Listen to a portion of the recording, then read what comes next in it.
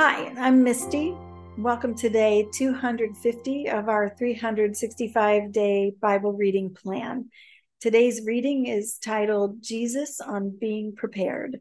We'll be reading Luke chapter 21, verses 25 through 38 in the New Living Translation.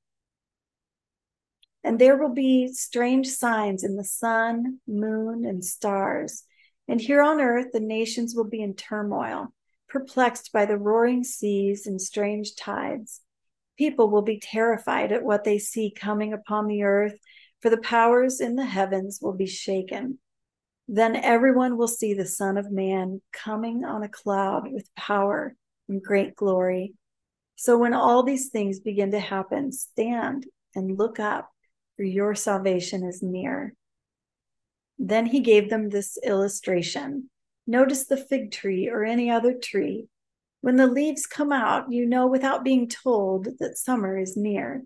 In the same way, when you see all these things taking place, you can know that the kingdom of God is near.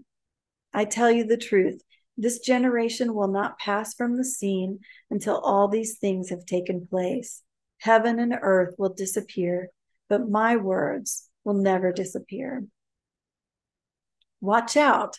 Don't let your hearts be dulled by carousing and drunkenness and by the worries of this life. Don't let that day catch you unaware like a trap, for that day will come upon everyone living on the earth. Keep alert at all times and pray that you might be strong enough to escape these coming horrors and stand before the Son of Man. Every day, Jesus went to the temple to teach, and each evening he returned to spend the night on the Mount of Olives. The crowds gathered at the temple early each morning to hear him. Thanks for joining us for today's reading, and remember, everyone has an invitation to sit at Jesus' table. We hope you'll find your story and purpose in God's story.